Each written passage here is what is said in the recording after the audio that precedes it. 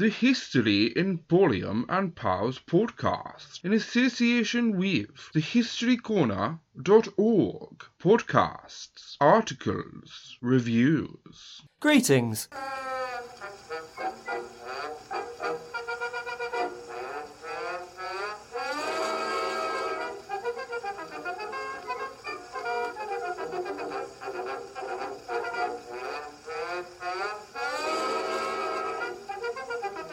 One must not get one's knickers in a twist. Hello and welcome to the History Emporium and Powers podcast. I've been flirting with this idea as a concept for ages. However, I needed the right guest. I'm mega pleased to say my persistence has paid off. In this episode, we will chat all things queer Britannia from the 19th, 20th and 21st century. I'm joined by mega funny Mark Bittleston. Is that how you say your last name? Yeah, Bittle, probably. Bittleston. Stone? Yeah. Stone or Stone, actually.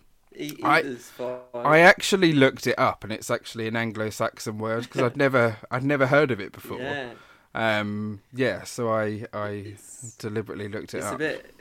It's almost kind of quaintly embarrassing now, because there's no way for me to say this without sounding like, I'm sort of promoting UKIP, but it is a surname that dates back to the Domesday Book, so Well, there you go, Britain first. Yeah. And all that, you heard it here. Yeah, exactly. You're probably on the wrong podcast if we're going to be discussing UKIP and Britain first. Definitely. But anyway, I am joined by yourself, Mark Bittleston, or more commonly known on Instagram and social media, Puffs Are Us. He is a TikTok sensation, podcast host, stand-up comedian, and what I learnt very recently is he's an ex-history teacher, so I feel like we're in good hands. So I just wanted to kick off by welcoming Mark to the podcast. So, hello, Mark. Yeah, well, hi, Ollie. Thanks so much for having me on the podcast and for getting in touch. As you mentioned, I taught history briefly and did history as my undergraduate at university and love history, read lots of history, and I think LGBT history is so important to learn about because obviously we don't learn about it at school, so I'm chuffed to be here. Yeah, no, I'm super excited. I've been following your Instagram for a while now, and I was texting my friends your stand up earlier, saying I'm recording with this guy tonight. Like, this is exciting. So I feel like a bit of a fangirl, but it's all good. We'll be fine. We'll be fine. I'll try not to stumble over my words. That's really cool. No, don't worry. I have the same problem. Not with fangirling over myself, but with stumbling over my words. Do you just get up in the morning? Oh, it's me. I'm like, God, you. It's funny though, like having actual fans is so incredibly new to me. I mean, because I only started doing like online stuff in the autumn, so to be honest, I'm sort of still in the mindset where my audience is like 9 people in the sort of back room of a pub somewhere in sort of Camden. It must feel strange as well. I always think, because a lot of the stuff that I do as well is sort of behind closed doors. So I record all of this in my bedroom, and then I put it out there, and then all of a sudden you're looking at your stats, and there's people watching it from Russia and Mongolia and all this. It's really bizarre. But yeah, it's like it's not that physical side of it, is there, yet? I suppose when lockdown ends, that can change, especially for yourself. Yeah, exactly. It'd be interesting. It'd be cool to see how much, if that kind of translates into a physical following, as and when I'm able to go on stage again.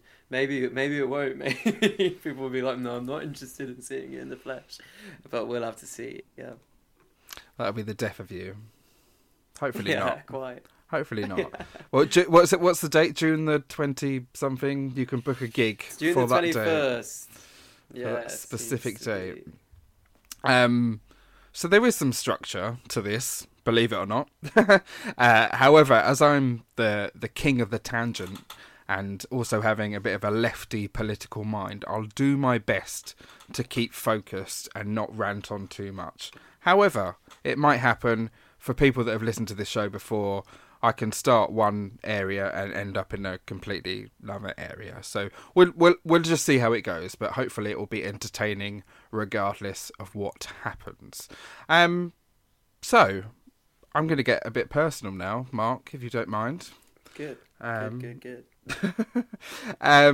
So as this episode is about LGBTQ plus people in the UK and the laws and etc. So just personally for you, kind of what was it like growing up gay?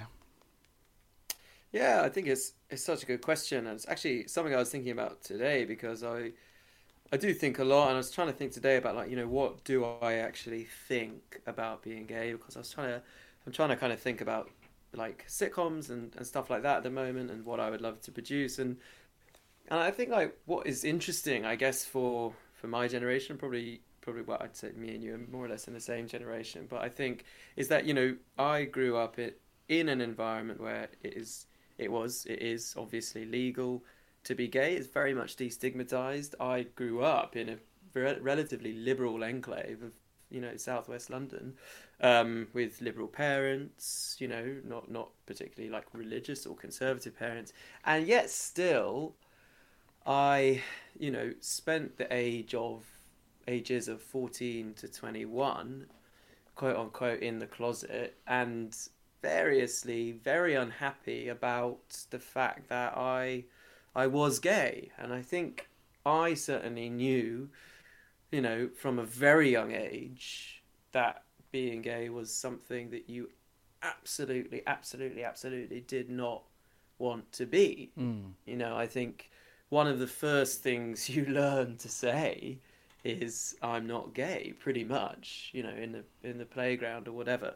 So I think it is interesting. We are at this kind of place where, although it is, I guess, great, although I don't want to celebrate the fact that we're just allowed to exist, it is great to be happy, to be able to be who I am, and I am a very happy person now, and I'm comfortable in my sexuality, but at the same time accept that, like, it isn't as easy, definitely, as it should be, and yeah, I think people do still struggle, even in the most liberal, advanced parts of this. I've waffled a bit.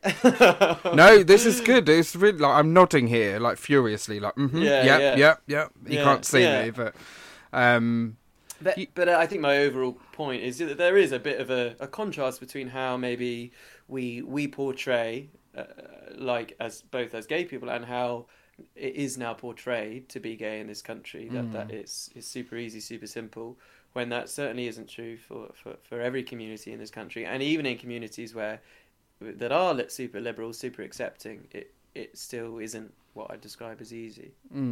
Yeah, it's really interesting to hear other people's sort of views on it, because especially for me, I felt very alone when I was sort of not discovering, because I kind of always knew. People say, "Oh, when did you know?" And I was just like, well, I never didn't know. Like, I always knew that. I wasn't really interested in women sexually. Like, it wasn't for me. I didn't quite know what gay meant. Like, but yeah, like you said, it was a bad thing. Like, oh, are you gay? Like, and at school it was like gay was like a slang term for us. I mean, I was brought up in a semi-rural part of Bedfordshire, so it was probably less accepting, very conservative area, the home counties, or just off of. So yeah, I mean, even like football pitches. So the centre point in a football pitch, they at our school they used to call it the gay circle, and they used to like throw people in it, like, "Ah, you're gay," like in the gay circle, and it was just like, I just knew that was a bad thing. It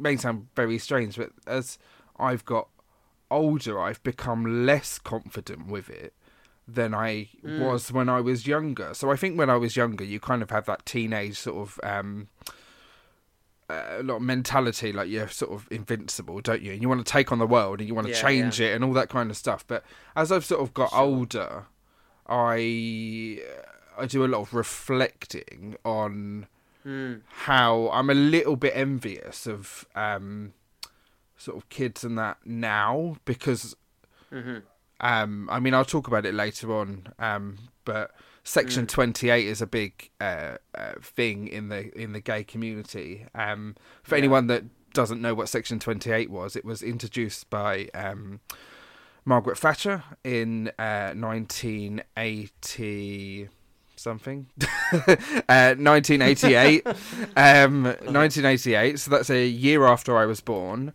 and it was in effect until 2003, so that's when I left school. So the entire time that I was at school, it was illegal to teach children about gay relationships and gay sex. The entire time that I was at school. Like, let that sink in. That's 2003. That's not that long ago. I'm not that old yet. But the whole time, the school system was kind of against me and others like me that were like, well, no, that's wrong. And we were kind of, it was drummed into us that wasn't the correct way of living. And actually, I've spoken about this on previous episodes before. I do genuinely feel that's probably why I have some of the confidence issues and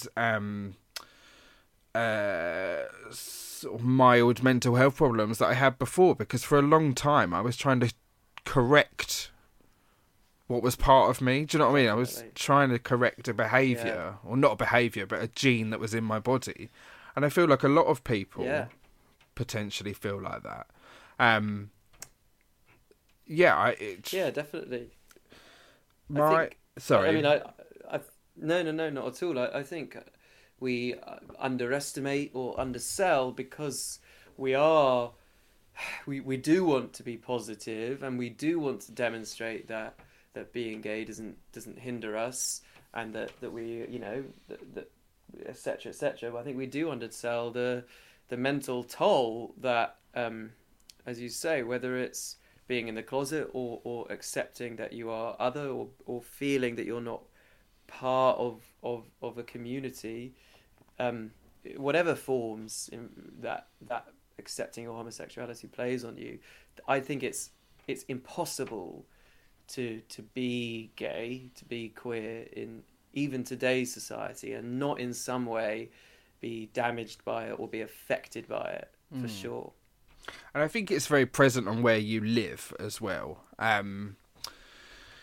If you live in one community, it might be a lot more accepting than another. Big cities tend to be more accepting as a rule. I know that's a sweeping statement, but just because there's more people in there, the change kind of filters out and sort of eventually gets to sort of the smaller communities. But yeah, I definitely felt like the world wasn't kind of built for us when I was growing up. Like yourself, like my family and that were very accepting. My dad took a while. He was a military man, ex-military man. He took a while, but eventually we got there. Again, it's about education. So if we didn't have that, if that Section 28 hadn't existed, then a lot of people's issues and problems didn't necessarily need to happen, potentially. Yeah. I guess. I mean, I think you're right, but I as someone who went to school, you know, before, but also after Section 28 was passed, you know, from 2003 to 2011, I don't remember a single teacher mentioning the word gay ever. Certainly not in a positive context. There was no LGBT stuff in PSHE. There was obviously no education about gay sex. There was no mention that people might be gay. So I think you're right, but I don't think the aftermath showed this kind of flourishing of education. But hopefully it is 10 years on, you know, from leaving school, different now. So, as part of my work, I get to go in, well, did prior to lockdown, get to go into some colleges, etc. And there are notice boards now, and I see them. Which it was a shock, actually, when I first sort of walked in. I was like, oh, okay, that's good. Like, but I didn't really know. I almost felt a little bit uncomfortable. I was just like, how to react. Yeah, like it was a bit naughty because it kind of took me back to 2000, like the early 2000s, and I was just like, oh my god, can you imagine if they had that at my school? They had that, yeah. And I was out at school, like I was just like, I think my friend, well, I know my friend, she just asked me one day, she was like, are you gay? And I was just like, nah. Yeah. I didn't really say anything. Yeah. And I mean, I never had any problems at school. Like, everyone was fine with me, but I still always felt that other. And I still do to a degree. And I think it's had a knock-on effect from there. Definitely. Yeah. So that was that. That was a longer answer than I expected it to be. But hey ho. We are here. I'm just going to ask you a few random questions now. Some are LGBTQ plus inspired, and others are just history related. And then I will get on to telling you some tales of yesteryear. So, who is your favourite historical character and why? Oh, good question. I like Boudica because she kind of feels like she must have been a lesbian. Do you know what I mean? Oh yeah, absolutely. I don't accept the idea that she wasn't, to be honest. And just this, this kind of almost standalone figure in our history in terms of resisting the sort of Roman invasion, the Roman hordes. And like just based out in like Colchester as well, just like this fen hideout where she stood kind of pretty much alone, the Iceni, against the Romans. So I think she's really cool. And on that tangent, it's a bit of a theme here, but Joan of Arc as well. Again, like there's much more evidence there to suggest that she was a lesbian. And again, just incredible, just really, and such a shame that we have so few female voices from those eras, but really cool, I think. Yeah, I mean, I've talked about this quite a lot. When I research female personalities in history, because people just didn't write it down, it's all via the men that they were surrounded by. It's really hard to get like information about these people. But yeah, Joan of Arc and Boudica is, I mean, I can just like that's girl power before 97 Spice Girls girl power, isn't it? That's 100%. Yeah, definitely. That was proper scary Spice. I wouldn't want to bump into Boudica like on my way to Colchester. No, she's a maniac. Yeah, 100%. So this kind of leads on. I think you might have kind of already answered this, but so LGBTQ plus figure who's an inspiration to you, and that can be past or present. So someone that's still alive or someone that's not with us anymore. Yeah, I think, well, for sure. But I think probably Joan of Arc, it feels so distant in the past in terms of kind of drawing everyday inspiration is tough. I think James Baldwin for me is a massive inspiration, like both as an LGBT icon but also as a black guy. For the sake of listeners who might not know who he is, he's like an American intellectual and a kind of civil rights philosopher, really.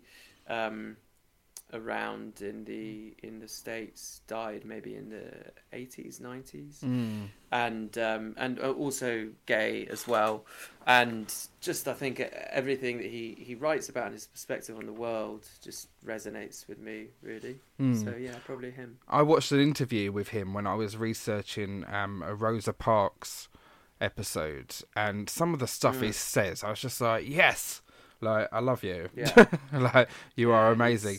And he was so eloquent with words as well, wasn't he? He's just like got his point across so well. Yeah, extraordinary with words, and like just still, I think, you know, so much of what he says is relevant to today as well. So Absolutely. it's worth looking up. Definitely. So, following on from that, obviously, if the opportunity arose, is it time that we had an openly gay king, queen, or prime minister? Yeah, definitely. I think long overdue, and I think, like, you know, it would be classic, to be honest, that we got it from the Conservative Party. I was thinking that, yeah. Yeah, I almost want to put money on it. It would be like their latest kind of demonstration that they're kind of, you know, plugged into the modern world, and that would be pretty traumatic for me, to be honest, because I just hate all I'm sorry to make this so political, but I hate all Tory gays more than normal. Do you know what? Tory gays and working class Tories, sorry, not working class gays, sorry gays, who work. That's me. I just insulted half of the population. Sorry guys, I meant working class Tories. That's what I meant. So yes, I'm with you on that one. But yes, I can imagine it would probably come from that side as well, which would be very irritating. Yeah, very irritating. I actually know quite a few conservative gays, and we don't speak politics. Yeah, it's really hard. Because we just don't agree on anything. It's just like,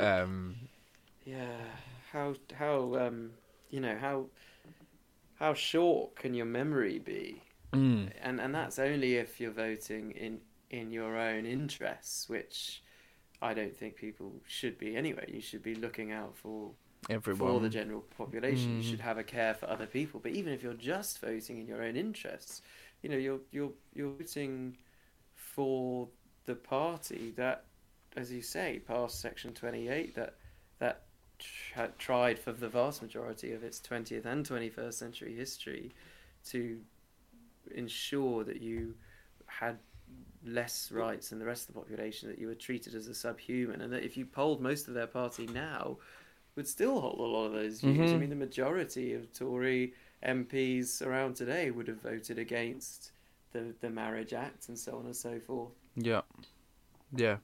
Anyway. No, our entire parliament system is just so outdated.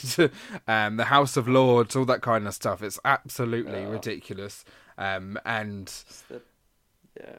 a historian, I do as an amateur historian, I do talk about kings and queens quite a lot, but it's quite good to like date periods in that time. It doesn't mean I'm necessarily a supporter of these old regimes. It's just I will discuss them because it's easier to get your head around like where you are in the timeline, I guess, of Britain. For sure, of course. So my next question is, do you feel that we live in an LGBTQ plus tolerant society? That's a really, really good question. I'm actually going to know, and that's mainly because I think that we live in a society that is governed by, like, straightness and cisgenderedness and whiteness being the center of gravity, and everything else is circles around that. And the further you are away from that center of gravity, the less valuable your life is, to be totally honest. And I don't think, although yes, like, you know, things now are better than they were, whatever, 20, 30 years ago, I don't think that has changed. I think, like a slightly larger niche has opened up for some LGBT people, but the fundamentals of the situation haven't changed, which is that we are still this smaller moon or asterisk gravity, you know, orbiting around something that we don't really have access to, which is feeling that we are normal, that we are part, that the society is built for us. So I don't think in our current conception of society that can happen. I think there's examples of other societies, lots of the kind of, Aboriginal or First Nation societies that white settlers, quote unquote, came across, where you do have that situation, right, where the acceptance of multiple genders, gender expressions, sexualities, it doesn't happen in a zero sum, you're not us, you're not normal world, but where all of these exist and we have names for them and so on. But I don't think in our I don't think so, actually. No, and I would agree on that. I have to do a lot of training in my job about terrorism and terrorist organisations, etc. And to the surprise of a lot of people, right-wing politics is now the highest organisation of... there's a rise in popularity with a right-wing agenda, and anything that comes with that is anti anyone who's not white, not British, not straight, which is scary. We get to see the stats like year on year. I've done this job for a long time, and it's getting higher and higher and higher. So, I mean, at the moment, well, let me take you back to Germany, like pre World War II. So in between the wars, Germany, especially Berlin, was very well known for being quite tolerant of the LGBTQ plus world. And then look what happened. So this is what sort of concerns me slightly. We're kind of living in an age where you see on television that every Tom, Dick and Harry has got a rainbow flag on their logo at the moment, haven't they? Which is great, but the same kind of thing was happening pre-World War II in Berlin, and it just because it's happening now doesn't mean it's always going to be going in the right direction. I mean, I hope I'm not predicting the future, but we just need to, although we've made ground, we need to not give up. Well, exactly. I think you're so right. I mean, I think one of the things that frustrates me is that I think we're all a bit obsessed, particularly maybe as 90s children, really, like end of the Cold War. I think we're all obsessed with the idea that like history is tending in a direction, right? It's tending towards democracy, it's tending towards human rights, it's tending towards acceptance. When obviously, in reality, like history doesn't tend in any direction, right? It's just atoms floating on a ball of mass and gas. So, as you say, like unless we fight and work to make society more tolerant, to speak out and so on, it's not just going to move in that direction without any action from us. Yeah, absolutely. And I mean, I was going to ask you this later on, but I'll ask you now because it fits in quite nicely. So, how do you feel about this sort of explosion of like big corporate banks getting behind the LGBT flag? And there was an article I read about Tom Daley, the swimmer, who was sponsored by Barclays to go to Pride, and it angered a lot of people because he was sponsored to be there. It was an ad on Twitter, all this kind of stuff. And it just sort of just seemed like everyone is now saying, oh yeah, look, we're really inclusive and look at what we're doing. It almost seems to me like, when you get them, no, I'm sorry if anyone's ever done this, but the people that, I don't know, they'll go and there'll be someone that's homeless and they'll go and buy them, like, I don't know, a sandwich, but then they'll post it all over social media. Look what I've done. I feel so good with myself, blah, blah, blah. Like, just do it. And you don't need to like sort of post it for self gratification. So it almost feels like Yeah. companies are kind of, yeah, look at us, look what we're doing, look how inclusive we are. But are they, Yeah. like, under the surface of things? That's what I would really want to know. Like, what Yeah, are their exactly. policies? No, I think- like, I mean, what you've said is exactly my standpoint on it. You know, I think that a lot of these companies is just window dressing, and what I would want to see a lot of parallels with anti-racism, right? You know, what I would want to see would be addressing, you know, their workplace scenario. How have they actually addressed how tolerant their workplaces are, how easily people feel to express their sexuality or gender? Have they supported, you know, trans charities in their community? Do they do business with or in parts of the world where homosexuality is punishable by hanging? So on. Have they addressed their history of collusion and participation with regimes, even, for example, the Thatcher government's regime, that have punished homosexuality? And that is the work. The rainbow flag is the badge, and I don't think you should get to wear it until you've done the work. I agree, because it's they have the flag for a month and then it's gone. It's like, so recently last year we saw the massive world sort of protests about the Black Lives Matters and the George Floyd and all that awful stuff that was going on. But it was, this is going to sound awful, but to a lot of the world and to a lot of people, it was on trend. So people were hashtagging Black Lives Matters, and then all of a sudden they've forgotten about it. Yeah.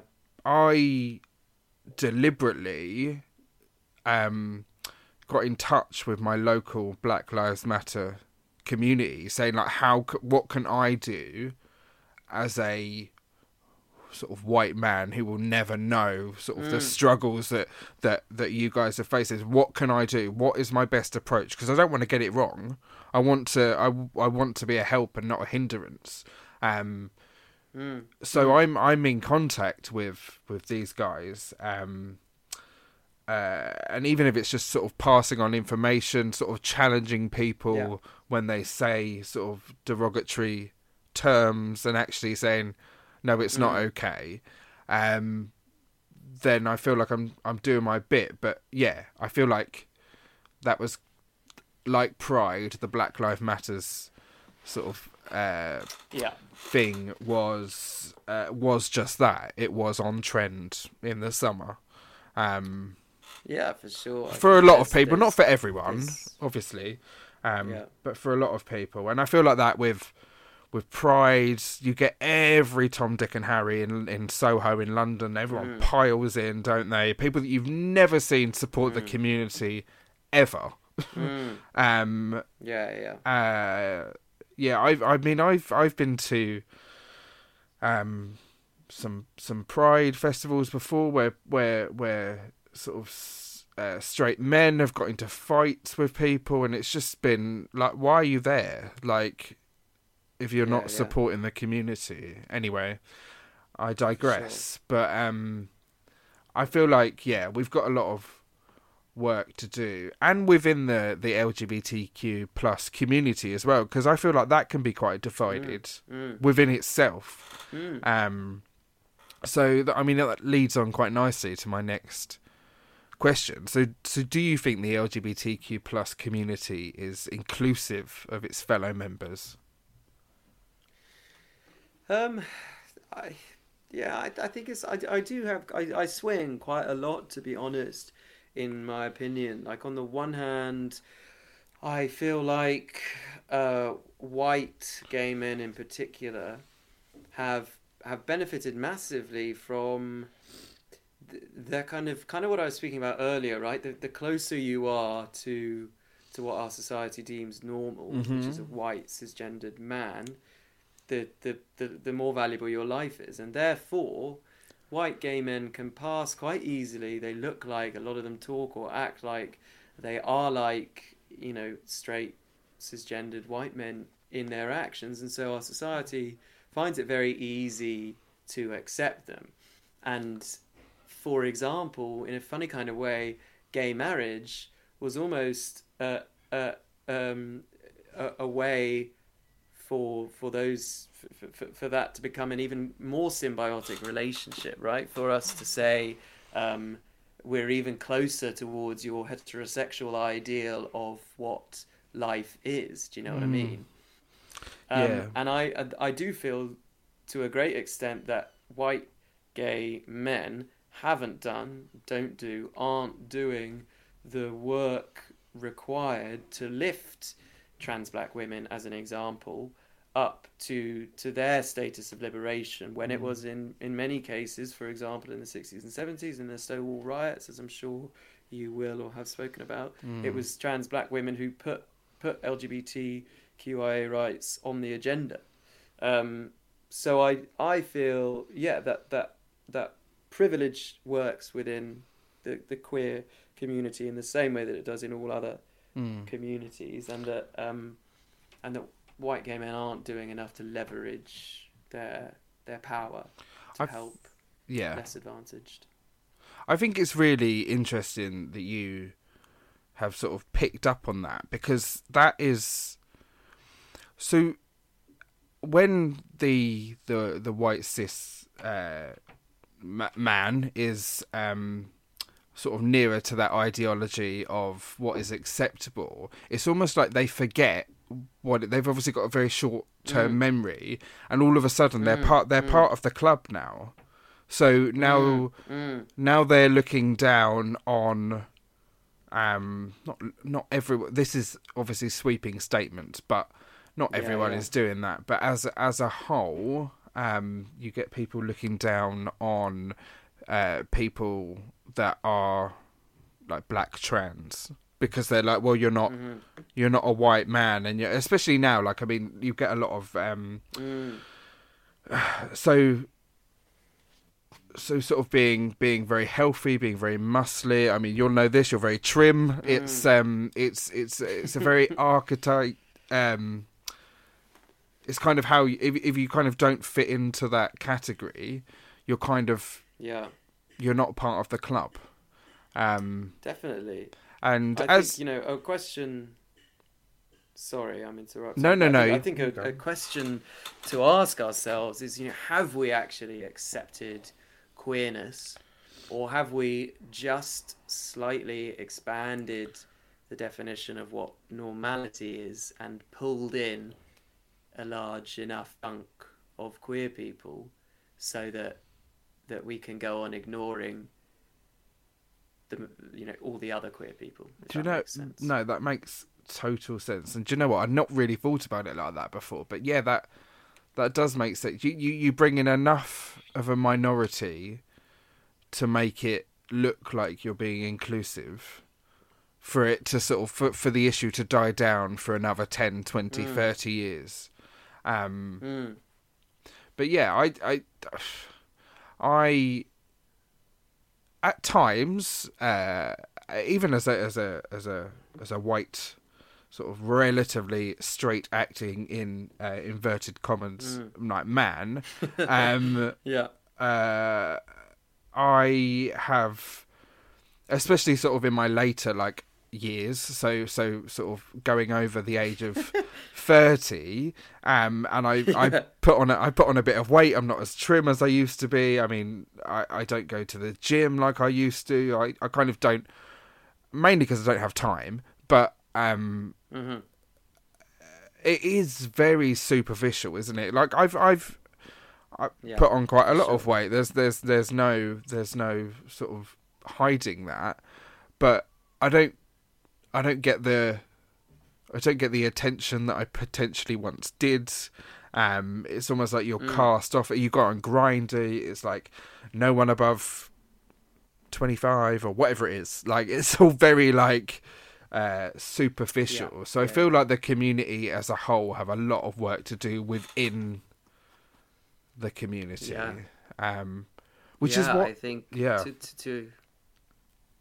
Again, it's kind of fits in with what we were saying is that, you know, um, in a lot of ways, you know, gay men are kind of facsimiles of straight men and have absorbed a lot of the language that straight men use or traditionally use about women to now denigrate, you know, queer or queerer members of the LGBT community, or less aesthetically pleasing members. So it's fine to denigrate camp people. It's fine to denigrate trans people, fat members of the queer community, etc., in the same way that straight guys do to women, because, you know, we're oppressed and we're all members of it. Do you know what I mean? It's a very heady and at times toxic mix. Yeah, definitely, and it can be. And again, that's a comparison that I've not made before. But yeah, that's kind of we've absorbed that sort of straight male butchness, and I remember. I mean, even like last year, I remember hearing people talking about someone who was quite overly feminine in a gay bar, but just like really nasty stuff. And I mean, I'm in Soho, which should be like liberal for everyone and stuff. But yeah, it was just like, leave the poor guy alone. Like, do you know what I mean? Like, if he's effeminate and he's enjoying himself, by you having sort of stating them comments is degrading, and actually that might make him feel really low inside. Maybe he doesn't realise, or maybe he doesn't see it as an issue. Well, it's not an issue, but like, why put people down? It's just unnecessary. For sure.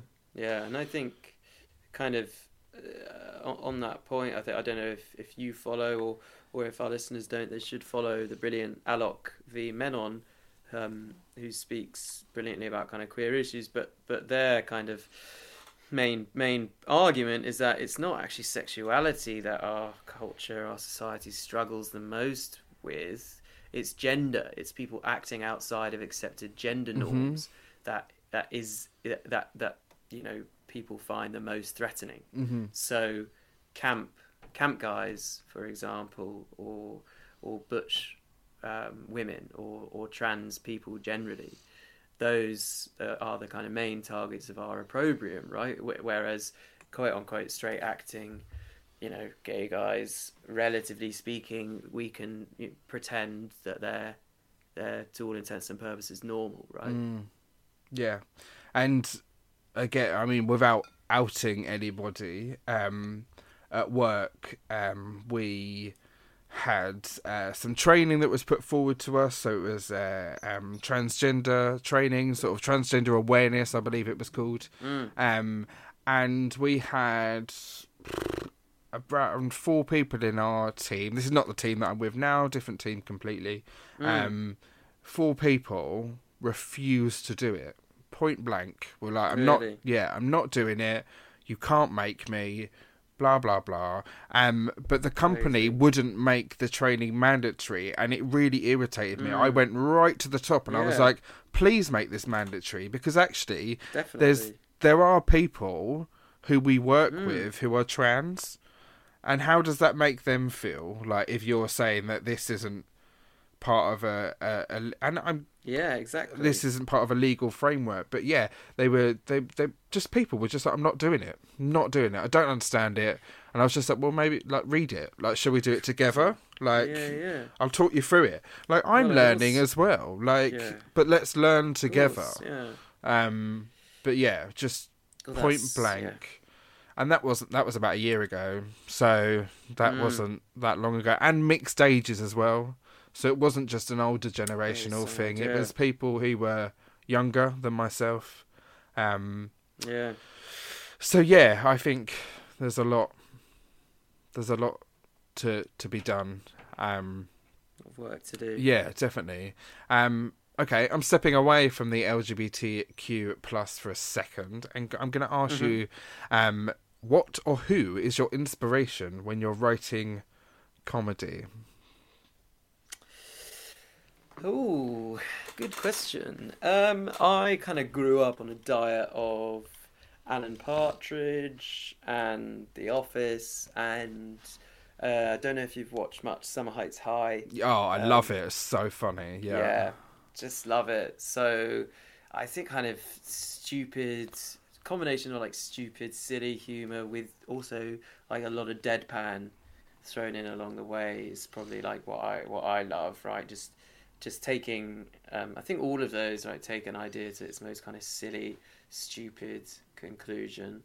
And I think that's what I like doing with like my comedy, right? It's like either taking perceptions about homosexuality to their most ridiculous conclusion, or like interrogating or like making a straight person like the most ignorant they could possibly be about gay issues, or making like a gay person the most extreme example of a gay person that they could possibly be, that kind of thing. But every character I find that you've kind of done, like, I know someone like that. Like, it's, although they are the extremes that you've done, I think that's why I find it, funny, because I'm like, yeah, that reminds me of so-and-so, and that reminds me of them. So it's like these real people in life that makes it funny, for sure. I think. Yeah, we all can sort of relate to some sort of strange quirks that people have, I guess. So like stand-up comedian wise, like who do you kind of look up to? Yeah, this obviously there's too many to mention. There's always too many to mention, but I love like Frankie Boyle's unapologeticness, and like I always have. He's always been totally unafraid to kind of speak his mind, to speak truth to power, and so that's someone that I've kind of always admired. But probably, to be honest with you, certainly growing up and even now, I wouldn't say most of my, even as someone who does stand-up comedy, I wouldn't say most of my comic like inspirations, the people I really look up to in comedy, are stand-up comedians. Certainly that wasn't what I grew up watching. Like I said, I grew up watching sitcoms. I grew up watching like Monty Python, like sketch stuff. So, yeah.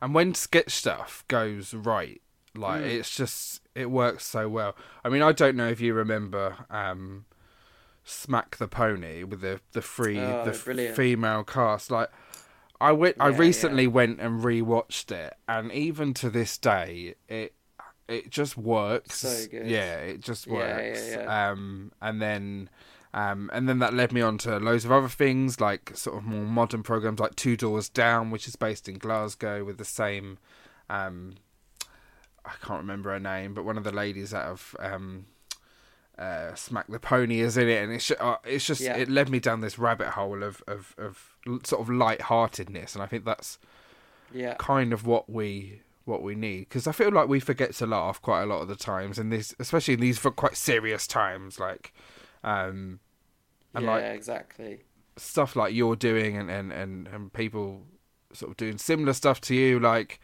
it's a godsend to people like me who have been caked in PPE for like hours on end, and we're sweating by the end of it, and just we see death and awful things happening, and then all of a sudden we're just sitting down and being like, oh, that's really funny, like, oh, I can still laugh. Like it's which is nice. So no, definitely, yeah, absolutely. No, those are the messages that I love getting, when people are sort of like, thank you so much, you really kind of you really made my day, and I watched all of your videos and that kind of stuff, and I'm always like, what's wrong with you? Like, you know, I just don't really get it, but fine, that's really sweet of you. But people have to get their kicks somewhere, don't they? And you are now on the social media platforms, so you need to get used to people. Well, if they're not laughing at your comedy, they're perving over your pants pictures that you post. If anyone hasn't seen it, go to Instagram and search Mark. To be fair, if I had a body like yours, then I would be doing the same. So, not that I'm advertising you as kind of advertising you No, to please do. all the men now. Go and pervert Mark on on his Instagram. I'll give you a chance to plug everything later, so you can make sure that everything is there. So we briefly touched on Section 28. So I kind of just wanted to go over the formalities of it, I guess. So it was a law that existed from 1988 to 2003. Tory Prime Minister, surprise, surprise, Margaret Thatcher said at the time, and I quote, children who need to be taught to respect traditional moral values are being taught that they have a right to be gay. All of these children are being cheated of a sound start in life. Margaret Thatcher, everyone. Yeah. So from that, what I get is you're corrupting children if you talk about the gays. Yeah. And I'm very aware that the AIDS epidemic was huge at this point, which sort of gave stigma to gay people are dirty, so don't talk about them. But what a bitch! Like, what an actual bitch! Yeah, unbelievable.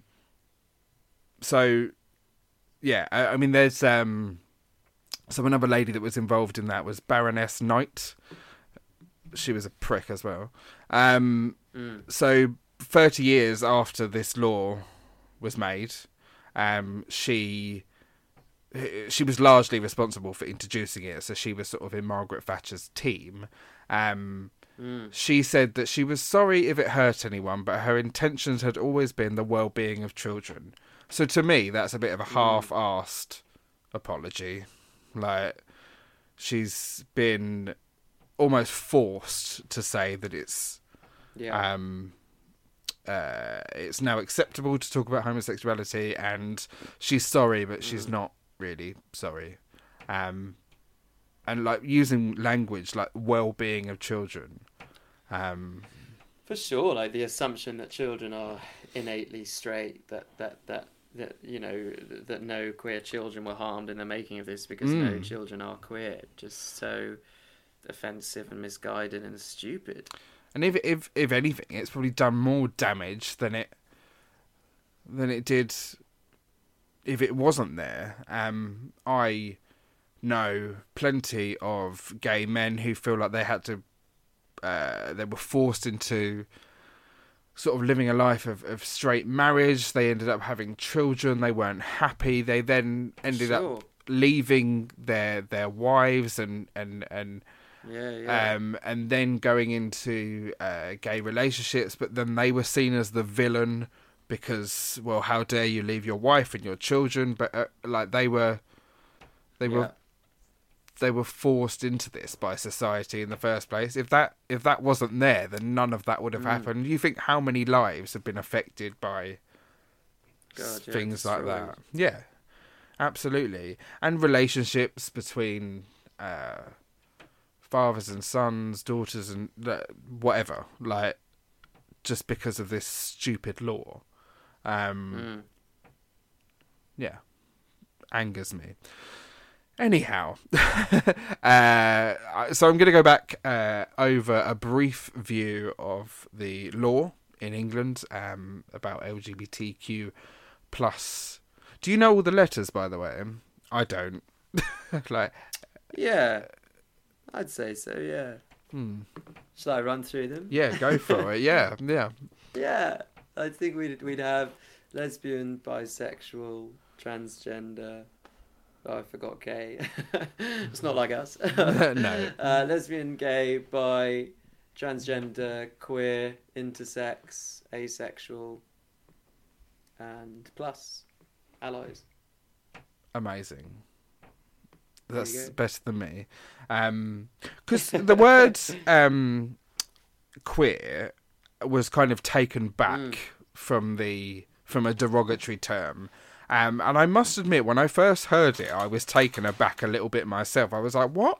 Like, why are you calling everyone queer? Like, I don't understand it. But then I read into it a bit more. I actually saw it on a Channel 4 programme. It was like, I think it was called like Brought Up by Queers or something. And I was outraged, like, because I didn't really know that this was a movement at the time. So I was like, they can't say that. I said, that's disgusting language, blah, blah, blah, blah, blah. And then... but they were using it in a positive context. Yeah.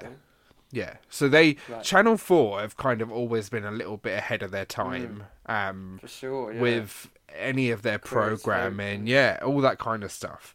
So I should have just trusted them that they knew what they were doing. Yeah.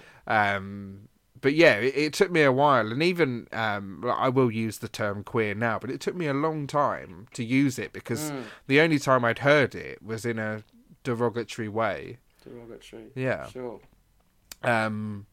So, sorry, back to law. I told you I would tangent. No, that's great. So, in England, Henry VIII introduced the first legislation under English criminal law against sodomy with the Buggery Act of 1533, making buggery punishable by hanging. Okay? We've got Henry to thank for a lot of things. Thank you, Henry. So that was legal for 200 years. So for 200 years after that date, you could be hung if you were said to be having anal sex with a man, or sort of just any fondling of any type with a man, and you were caught, you could be hung. So after 200 years, the death penalty was abolished, though it was only a minor improvement. So it was replaced by a minimum term of 10 years imprisonment and hard labour. So, yeah, I know. Mad, isn't it? We know how gays feel about hard labour. Yeah. Oh, do I have to do that? For goodness sake. I can't. Yeah. Oh, just kill me. Yeah. I'd rather die. This is what I was saying to my friend before we came on air. We were talking about like if there was a zombie apocalypse, and I was just like, I ain't moving. Like, out of stubbornness. Like, if they're running after me, they can just eat me there and then, because I ain't moving. Like, I will not be moved out of my own home. No. Definitely. Oh, what is it? There's that meme that I saw a while back, and it was hell have no fury like a woman scorned. They've obviously not met a homosexual that's slightly inconvenienced. That's great. Yeah, it's brilliant, isn't it? So true. It's so just true. Yeah. I mean, I do it at work. Someone says something to me and it irritates me a little bit. I'll stew on it for days, and I'll be like, right, I'll fucking get them. I'll get them. So yes. So 10 years of hard labour. You could still be executed right the way up until 1835 in exceptional circumstances. So we weren't out the woods quite yet. But it wasn't decriminalised until... Do you want to guess the year? 1968. Oh, you're 1 year out. 1967. Seven. Yeah, and it was only partially decriminalised. So it wasn't until the late 90s that it was taken off as being treated as a mental illness. How mad is that? In my view, to be honest, it really should still be on there. I mean, send all the gays to the asylum. Yeah. Can you imagine? I can't tell you a thing. Can you imagine gays being in an asylum? It's like putting gays in straight camp. They'd just all bum each other, wouldn't they? 100%, it'd be great. Yeah. It'd be like a reality TV series. I was always jealous of people that went to boarding schools. I was just like, oh, that'd be well hot, wouldn't it? Like, I'd love it. Probably in a way, yeah. Yeah. Oh, what's that? You dropped the soap? Oh shit! Sorry. Anyway, my mum listens to these podcasts, so sorry, mum. Oh, I am sorry for your deviant child. So yes, that's where we are until a few years ago. So we've now got to story time. Story time. Are you ready? That was a nice vocal addition. Yeah, I thought, add Mix a it bit of up a jazz. bit. Yeah. Yeah. So, are you ready? Can I be an arse and ask to go to the toilet, or does that bugger everything up? No, you go. Is that all right? Yeah, absolutely. Thanks so much. I don't want to be thinking about my bladder during the story. Don't I'll wee be back in yourself. 2 minutes. No. All right, I'm back, Ollie. Were you pouring water there, or were you weeing next to your can- desk? Well, I did do a wee in the toilet, and then I just poured myself a glass of Rioja. Oh, nice. I just had lemon and Very civilized. ginger tea because I'm old. That's so nice. Oh yeah. Do you know what? I've been just because I wanted to really start the year well. I did dry Jan, and then I just haven't really drunk at all in Feb. But then this week, I don't know, maybe it's because it was Valentine's Day last weekend, and both of my housemates are loved up. Yeah, tell me about it. And I was like, do you know what? Fuck this. Yeah. So on Sunday I got trashed and watched Legally Blonde. It's great. I think I saw your post actually. Have you ever seen the musical? Yeah. That's really gay thing to say. No, I haven't. But do you know what? I really want to now. So I saw it when I lived up in Edinburgh, and there was this song that had me in stitches, and it was called "Is He Gay or Is He Just European?" And it was so funny. That is incredible. Yeah, That's so good. Yeah, it was brilliant. That's just Yeah, it was great. It was great. You Right. should, if we ever get back to normal, then you should definitely I'm gonna check it out. go. Right, so I'm probably going to fuck this up a few times, so I do apologise. No. So I'll start from this bit. So it's story time. Are you ready? I'm ready. So, Mark, let me take you back to the time of Fanny and Stella.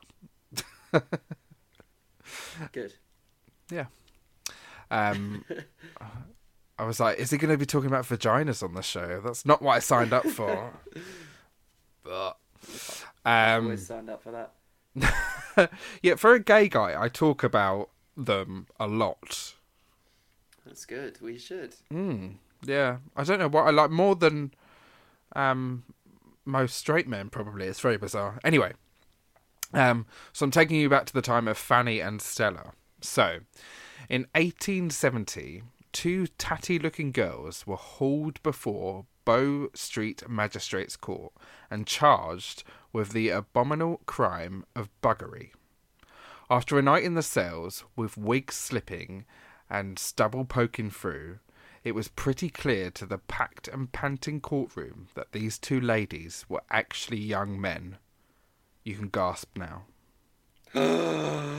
Perfect. Their names, according to the charge sheet, were Ernest Bolton and Frederick Park. To their friends, they were Stella and Fanny. So, 1870, Britain had the jitters. At home, the Republican movement was reaching tipping point. Darwin's monkey talk had turned men into monsters, while just across the water, Paris had become a commune. It was a topsy-turvy kind of world, and the sight of two young men in frocks only added to the disturbing sense that things were out of joint. You can gasp again. I'm going to edit out the bit where I say you can gasp, and then you'll Just bring in the actually gasp. Good. One way of restoring order might be to put the sexes back into their proper places, which is interesting because it's what you said earlier. Hence Bolton and Park's sensational appearance in court. Significantly and spitefully, they had not been allowed to change into their men's clothing before climbing into the dock. Bastards. And this was kind of to embarrass them, I think, in front of all these people. Yeah. So the previous evening, the young men had been on a partially bold spree. So that's what it was called, a spree. They were camping it up in private boxes at the Strand Theatre, and most shockingly of all, using the ladies' lavatories. I know. How little has changed. I know. Stella and Fanny's outlandish appearance and mincing manners, though, were the least of their crimes. Impersonating a woman in public was merely a misdemeanour and might be dealt with by a fine or by a good talking to. What mattered, though, from the court's point of view, was whether the penis and the anus had ever met. Yeah, that's it. Perfect. And that, of course, was hard to say. While Stella and Fanny might be the most terrible show-offs, not to mention energetic sex workers, even they drew the line at coupling in public places. Copulating. Copulating. Even courting. Even they drew the line at copulating in public places. Over the course of the subsequent trial, and despite bribing witnesses, the prosecution failed to prove that sodomy had ever occurred, either between the two young men themselves or within their circles of genteel sisters. That's what they called themselves. The sisters. Great name. Or even in a dark corner behind the Haymarket with a passing guardsman. Who knew? We didn't know what was going to happen. Eventually, and only after a second trial later in the year, the young men were found not guilty and allowed to slip back into their lives. So they ended up touring together in musical theatre. So they were in pieces called A Comical Countess and A Morning Call. So that's 1870. It's so interesting how many parallels there are. This idea, this toilet hysteria, or bathroom, who should use whose bathroom. The kind of, like we were saying, the parallel of concurrent political events, what was going on the continent, the feeling of moral panic, the feeling of hysteria, the feeling that everything is linked, when people complain about woke culture or cancel culture, they would lump that together, wouldn't they, with transgender people being able to use the bathroom of their choice, or gay sex or gay marriage, the idea that once standards start slipping, everything starts slipping. That's so. But I think the most interesting thing for me about that story is the fact that they were acquitted, right? That they you expect, don't you, stories like that to end with they were hung. And I think because of the publicity behind it, and kind of everyone knew what was going on. So I don't know if you. I'm going to talk about this in another episode, but the Cleveland Street scandal. So I don't know if you know much about that, but it was basically a male brothel in London, and a young boy, so about a 14-year-old post boy had been caught with quite a lot of money on him, and they were asked, well, how would you get this money? Where does it come from? And anyway, he had been, so men had been paying him and the other lads money for sex. Now, the authorities went to Cleveland Street, and all these boys started talking, but then they started mentioning really well-known political names. At the time, there was royalty potentially there as well. So all of a sudden, it was kind of brushed under the carpet, hushed. Yeah. So potentially, this is what had happened here. So people high up had been soliciting sex with Fanny and Stella, potentially on the Strand. And let's just shut this down now, get it out the news. Yeah. So it's, to me, it has that ring of it. But there is actually a book called Fanny and Stella. I don't know who it's by, but it's a good read. So it's got kind of all the I'll read it. Yeah. all the sort of details. I think it's interesting that about the public-private thing, because I know that Victorians were obsessed with that kind of public-private thing, and the fact that they hadn't been caught or seen doing it in public, presumably, right? That was the tipping point. You know, there were no eyewitnesses. Where you know, because the Victorian era is all about decency and public persona, and what other people see you doing is essentially what you do. But that's super interesting. Yeah, absolutely. And this wasn't. I'm assuming it wasn't an isolated case. I think people assume that gay people have just kind of appeared in the 21st century, like we're here now. Da-da. Yeah. But people have been gay forever and a day. Like you go back to ancient Rome and ancient Greece, it's quite common for men to have sex with men, women to have sex with women, them to all have sex with each other. It was men for pleasure, women for babies, like and the other way round for like women and women. It was it's only sort of as we've become more modern, I guess, that it's become more discriminated against. So that idea that we were talking about earlier, where actually we feel like we're going in the right direction, but are we? Because we've been here before. Not quite, yeah. So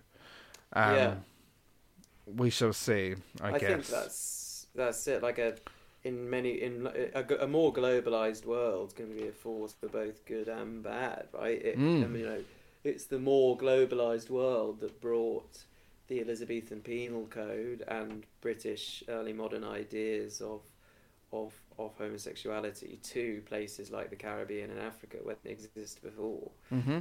And it's now it's now the globalized idea of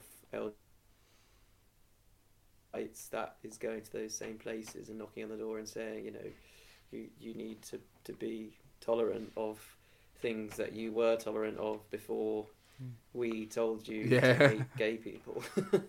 You know what I mean? Yeah, the Europeans going across the continent trying to civilize people, and then tell them they're being uncivilized many years later when they've actually gone. It's so bizarre.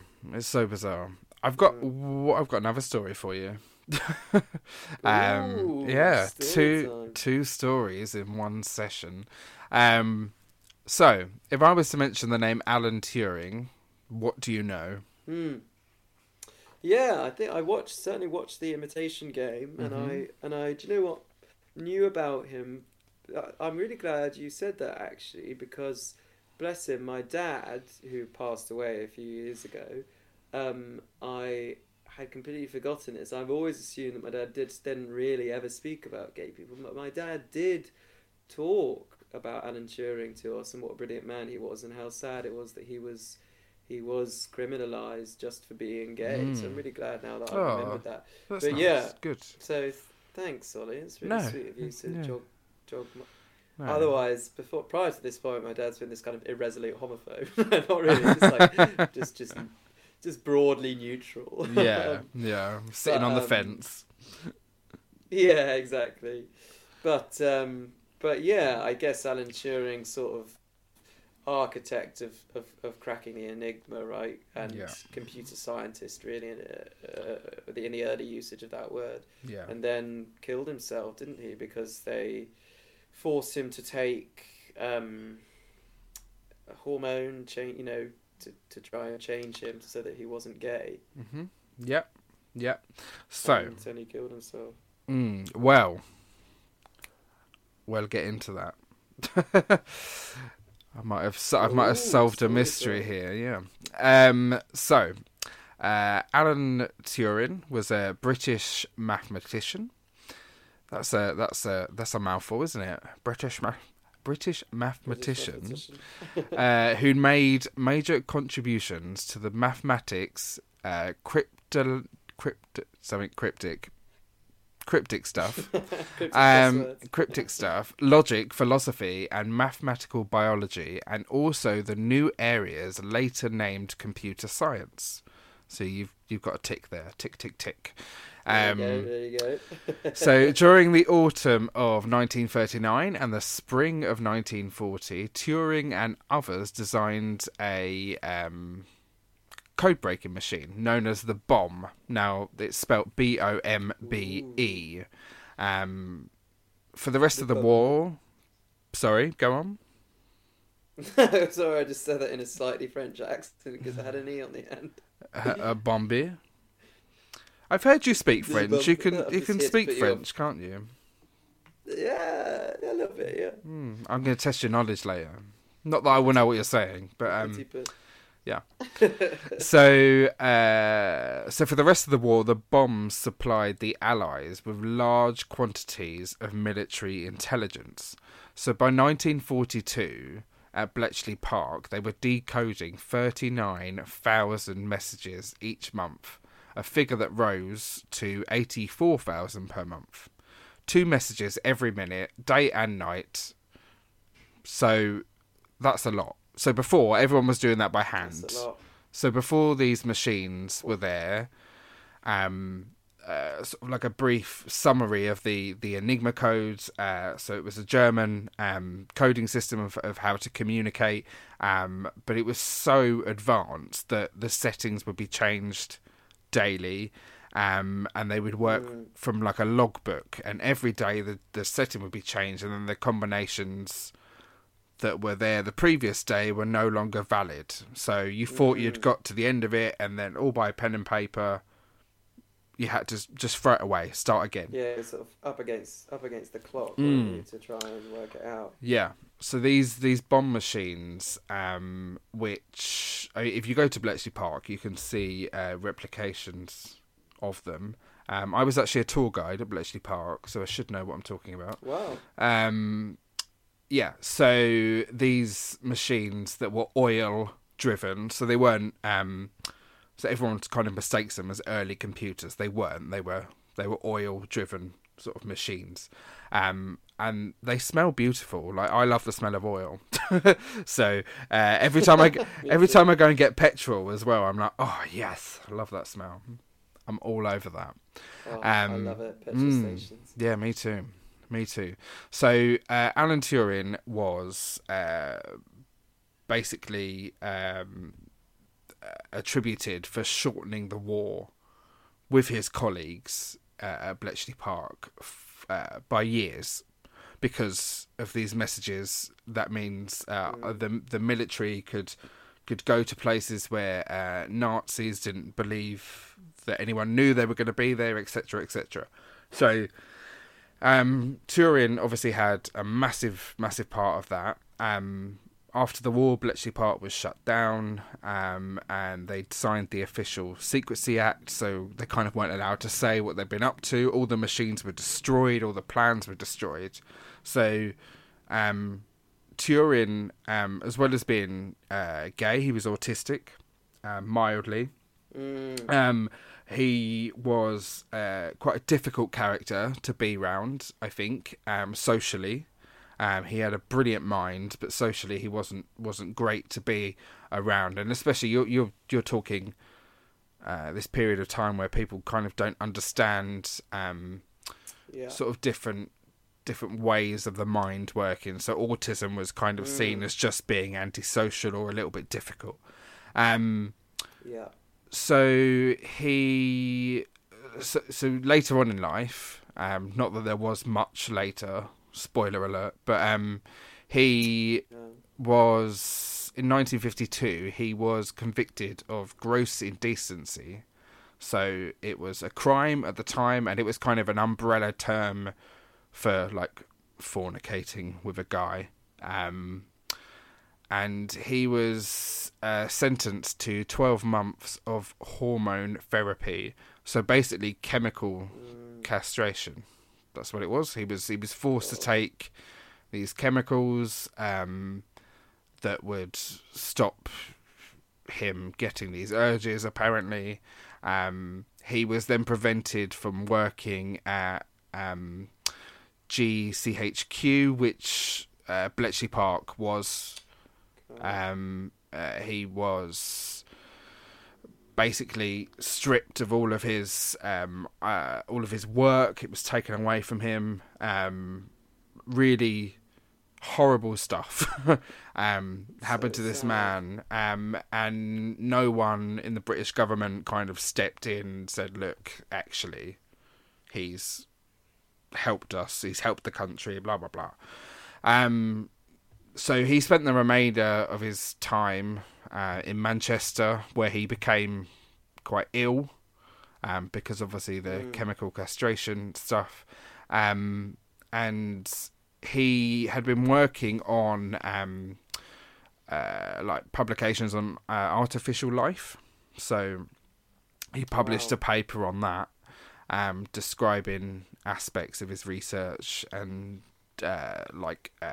patterns of organisms, all that kind of stuff that I don't understand because my mind isn't brilliant like his.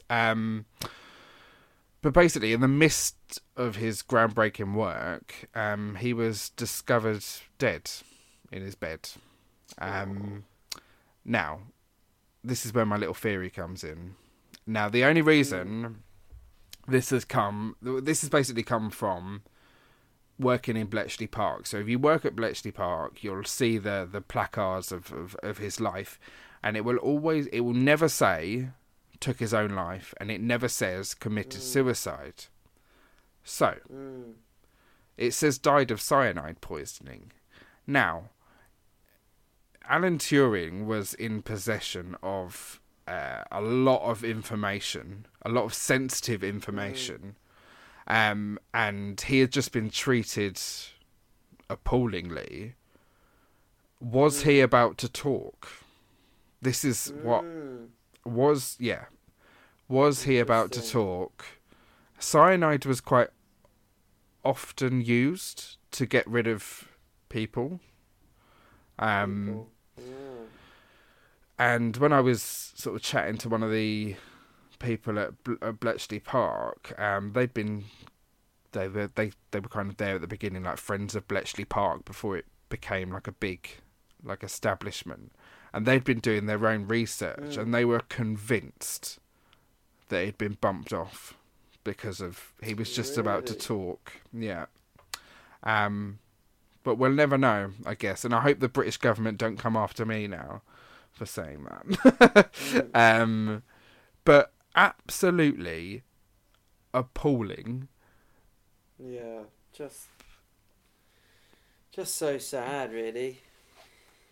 Yeah, I think I think Turing is obviously that's that story, and it sticks out to us because of his achievements. But I suppose, his is one of millions of stories in that era of people's lives just tossed into the trash, ruined by who they were. I mean, I know a very sweet guy who's 84. He's a good friend of mine, really lovely chap, and he's gay, and he had a long, full life. He's done lots of things, and but his life is different. It is different. It is less, and he's in full acknowledgement of that. It is lesser than it should have been, because for the vast majority of it, he was unable to be honest about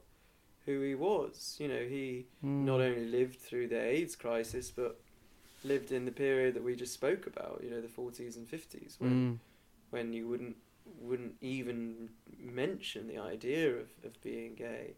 Yeah. And so I think that's one of the things that really gets to me about the Turing story, just how many Turings whose names we don't know, whose lives were irrevocably ruined by attitudes towards queerness. Yeah. And 1950s, I mean, my dad was alive then.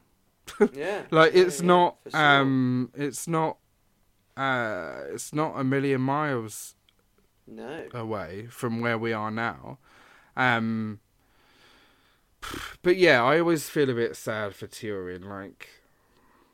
and the Turings that are the unsung heroes. He was pardoned of his crime, which has sort of opened a rabbit hole of, well, actually, surely everyone should be now. So, I mean, there was talk of it happening. I don't know if it actually did happen or not. I'll have to look into that. But, yeah, like, it's no good after they're dead, though, is it? Like, it's, No, quite. it's, yeah, they'll never know.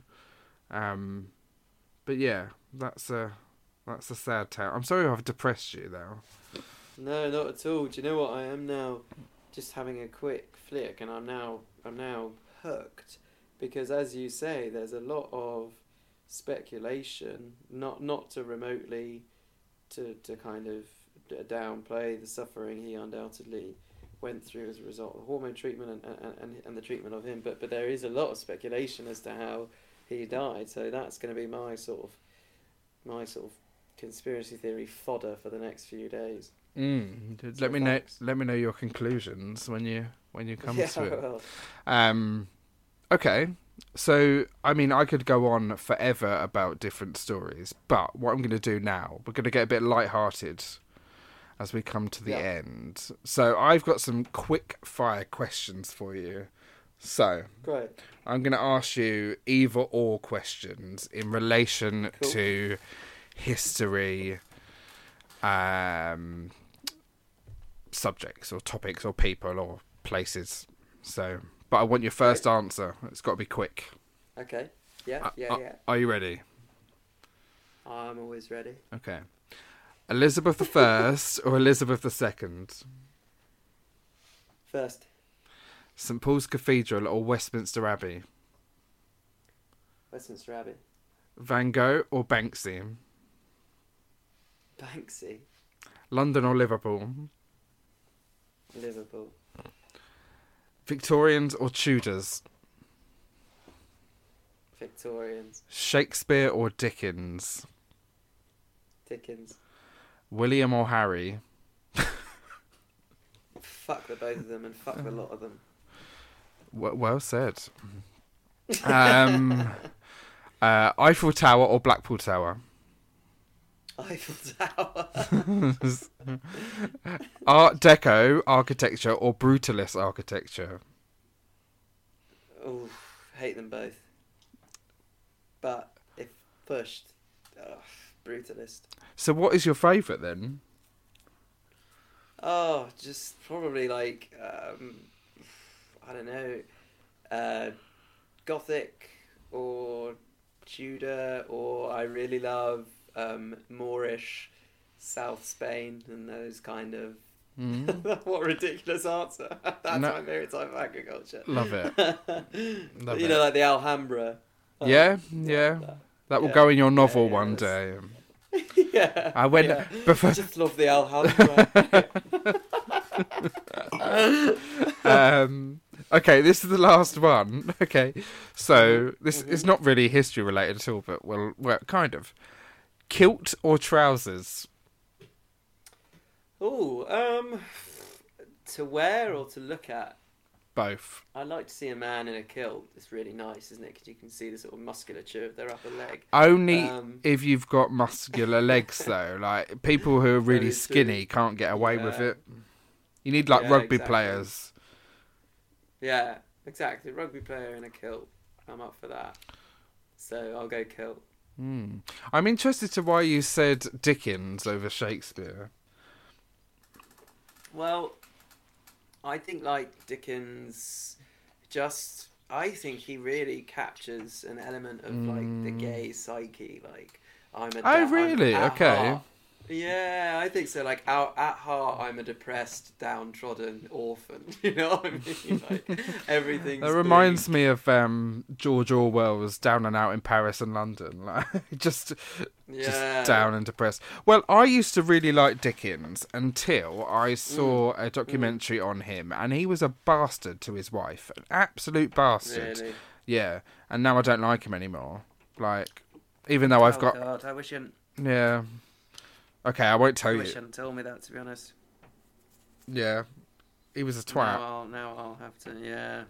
He like Now I'll stopped have his to kid bloody- seeing their mum, and he like he was he was just an Come arsehole. on. Yeah, sort it out, Dickens. Sort it out. I think, like, but Shakespeare, obviously incredible, but also intriguing. Like, what was the deal? Like, you know, was he a one person? Like, was he gay? I just Shakespeare feel like was he definitely to be gay. honest. Definitely. Definitely, Well, he definitely. write all them sonnets to men. Probably. Yeah, I'm pretty sure he. Now, like controversially, I don't really like Shakespeare. Mainly because Really? I never understood it. So I've Yeah, I mean, actually that's fair, but I've actually bought some easy read English versions of them. So yeah, nice. I'll think, give it a yeah, go. I mean, I think I don't really like the snobbery of modern British theatre and like this obsession with endlessly redoing his plays. Richard III again and again and again. Yeah, it's like really, but I think they're pretty cool. Yeah, I mean, we did The Merchant of Venice at school, which is just a massive like hate the Jews play, isn't it? That's kind of what it comes across as. Like Shylock, the Jew, is taking everyone's money. I'm just like, so you can't teach us about homosexual relationships, but you can teach us how to be anti-Semitic. Great. Yeah, for sure. And that ties it all quite nicely. Nice. Did you see what I did there? I did, yeah. Really well done. Mark, it has been a pleasure. It's been an It's been absolute such a pleasure. pleasure. Thank in the words of Xenia Honortop from Goldfinger, the pleasure is all mine. Ta-da. Are you going to sing Goldfinger now? Please sing Goldfinger. No, sorry, I mean Goldeneye, so I'm wrong on both counts. Oh, see, I wasn't even. I was like, yeah. Just shows how butch we are watching 007. So when people come on the podcast, I give them a little opportunity to plug the shiz out of themselves, because share and share alike and all that. So if you want to sort of tell everyone where they can find you on social media platforms and YouTube and all that kind of stuff. More than happy to butt plug myself, as it were. It's such a tired joke. Do you know what I'm like? I'm so obsessed with butt plugs. Like with butt plugs. But do you know what the main reason that I have the username Puffs Are Us that I do on social media is because like when you do stand up, it's really hard to say something just before you're about to leave that is funny, because you can't say the punchline of like your last bit or whatever, because like that's the bit you do before that. So it's like, how can you say something pithy? So like but a really good way to do it is like follow me. My username is such and such, and Puffs Are Us always gets a laugh. It's a good name. So yeah, I think it's hilarious. But Yeah. I now weirdly have quite a lot of international followers who don't understand what it is at all. Yeah, well, my dad would always call, like, you know that thing that you put your feet on, and he'd be like, "Bring the puff over here." I was like, "What do you mean, me or the footstool?" Yeah, touche. Yeah. Yeah, I think I don't think the word puff translates internationally at all. Because I did this Instagram live with this American guy, and he's like, "So, like, talk me through your username, like Puffosaurus. Is it a dinosaur thing?" Yeah, okay.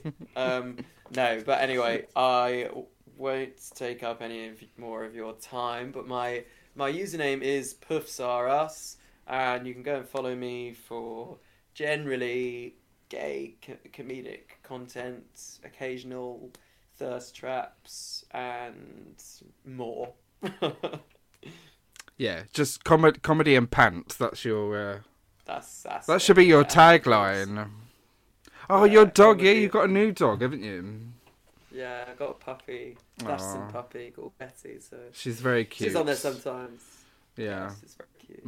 making her appearance. But yeah, I would recommend Exactly. to anyone to go and follow Mark.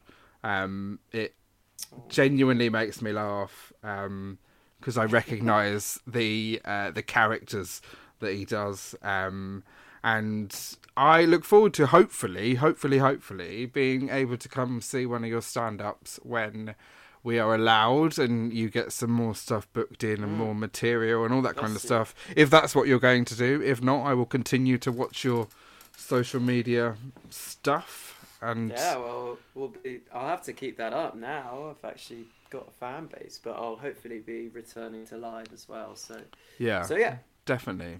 Okay, well, thanks again, Mark, and it has been a pleasure. Thank you so much for having me. Cheers, Ollie. Bye.